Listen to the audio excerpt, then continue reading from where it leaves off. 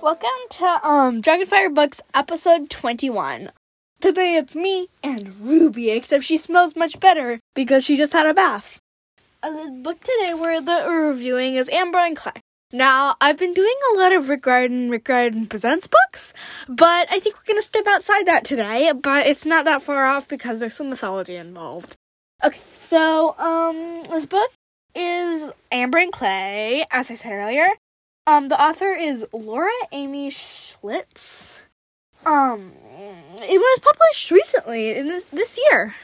Not exactly sure when, that's just when it said on the book. So, it's, fantasy, I think. And my mom got it for me because she heard about it on a podcast. So, the story is about two kids living in ancient Greece, Rhaskos and Mellisto. So in the beginning of the book, it's kind of like, well, here's like a summary. So, Rhaskos and Mellisto, so there is this myth by this guy, Pliny, and where it's like, humans used to be two people, but, they like smushed together, but Zeus got mad because they were so powerful, and obviously he just wanted to be the most powerful one. So he, I didn't like them being almost as powerful as him. So he chopped them in half. And when he, chopped them in half, then they turned into separate humans. So, apparently, Rhaskos and Mellisto, they're like cosmic twins, sort of. I'm not entirely sure how to describe it, but, that's them. And, okay, so they're kind of like opposites, which is strange. They're like unlikely friends. So, Rhaskos is a Thracian servant. He's a slave, and at the beginning of the book, he's living with his mother and serving this wealthy family. And then Mellisto is this rich girl, but her mom isn't super fond of her. So, because she's kind of not what her mother wanted. And she starts out with Mellisto as 5. This was interesting because I'm not really used to books starting out when people are so young. But, that's how it starts.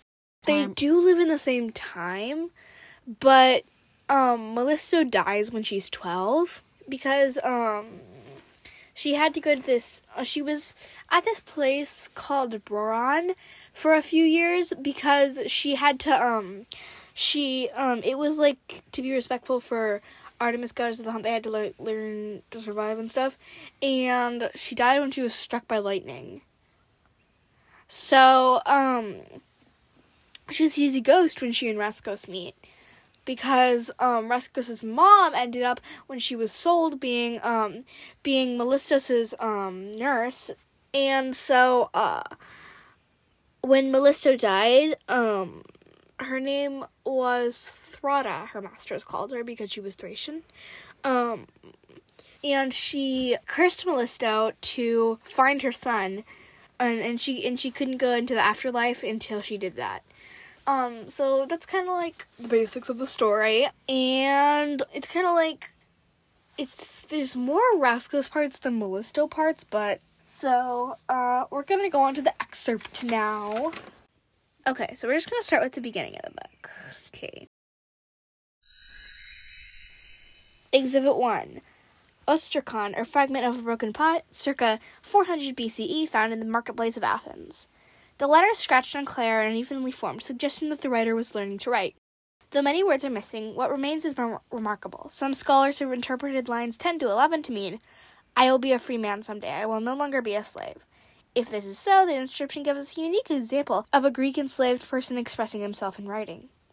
Still more extraordinary is the writer's assertion that he knew Socrates, and the reference to Socrates' famous saying, the unexamined life is not worth living. A few art historians have been tempted to identify Rhaskos the Thracian as the horse painter, responsible for the famous red figure vases in the British Museum. While this is an appealing theory, there is little evidence to support it. Hermes speaks.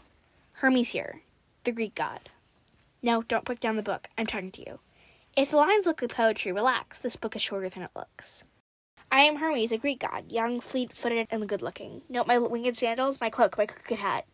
I'm the Jack that slays the giant, bringer of dreams and king of schemes, the crafter of liars and sometimes of lies, protector of travelers, tricksters, and thieves. Also communication, poetry, picture books, opera, the internet, television, smoking sizzle, whispers in the night. It's all my territory. I hear it all. What am I doing here? I can assure you I go everywhere. I can soar above Olympus, or dive into the deeps of the underworld, talk to the dead, and come out quick. That's a pun. Quick means alive, or used to. Which reminds me, I bring you a story that tells of the quick and the dead, the tale of a girl as precious as amber and the tale of a boy as common as clay. The meaning, the moral, is up to you. We gods swap stories, but you are the ones who divine what they mean. I think because you suffer.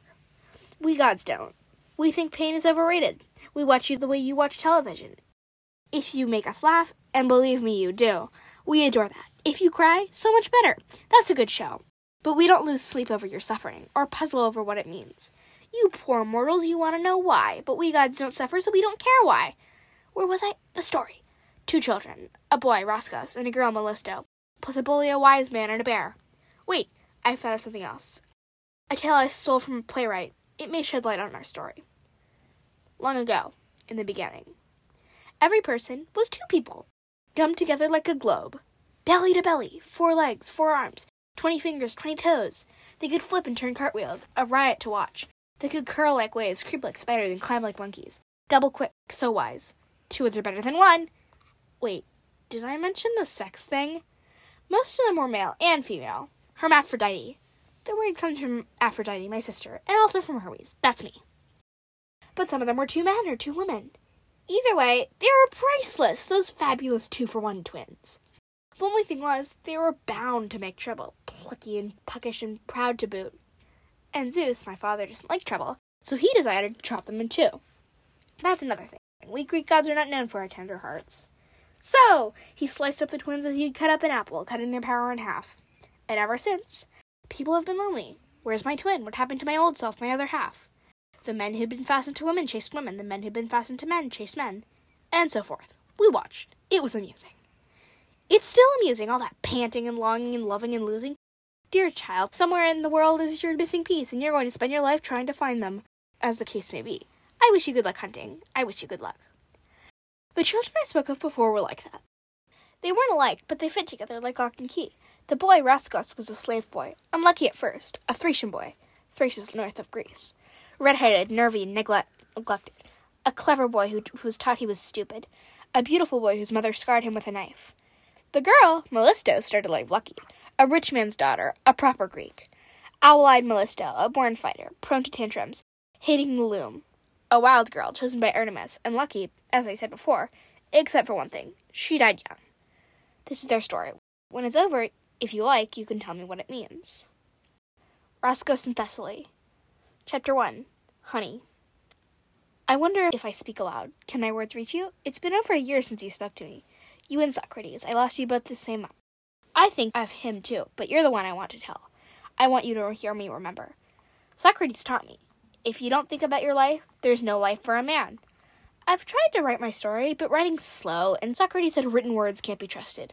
When you read, you can't ask questions. You have to ask questions. Those are the most important things to remember, to ask questions. I think that the intro of Hermes definitely defines the book more, because he goes in and out throughout the story. The book is called Amber and Clay because he's referencing that Roscos would be as common as clay and Mellisto as precious as amber.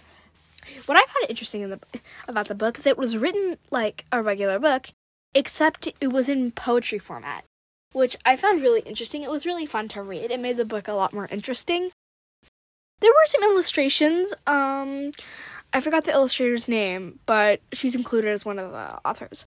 One of the creators of the book. So, there were illustrations, like, when at the beginning there was that exhibit thingy. With the exhibits, there are, like, pictures of the items that the exhibit is talking about.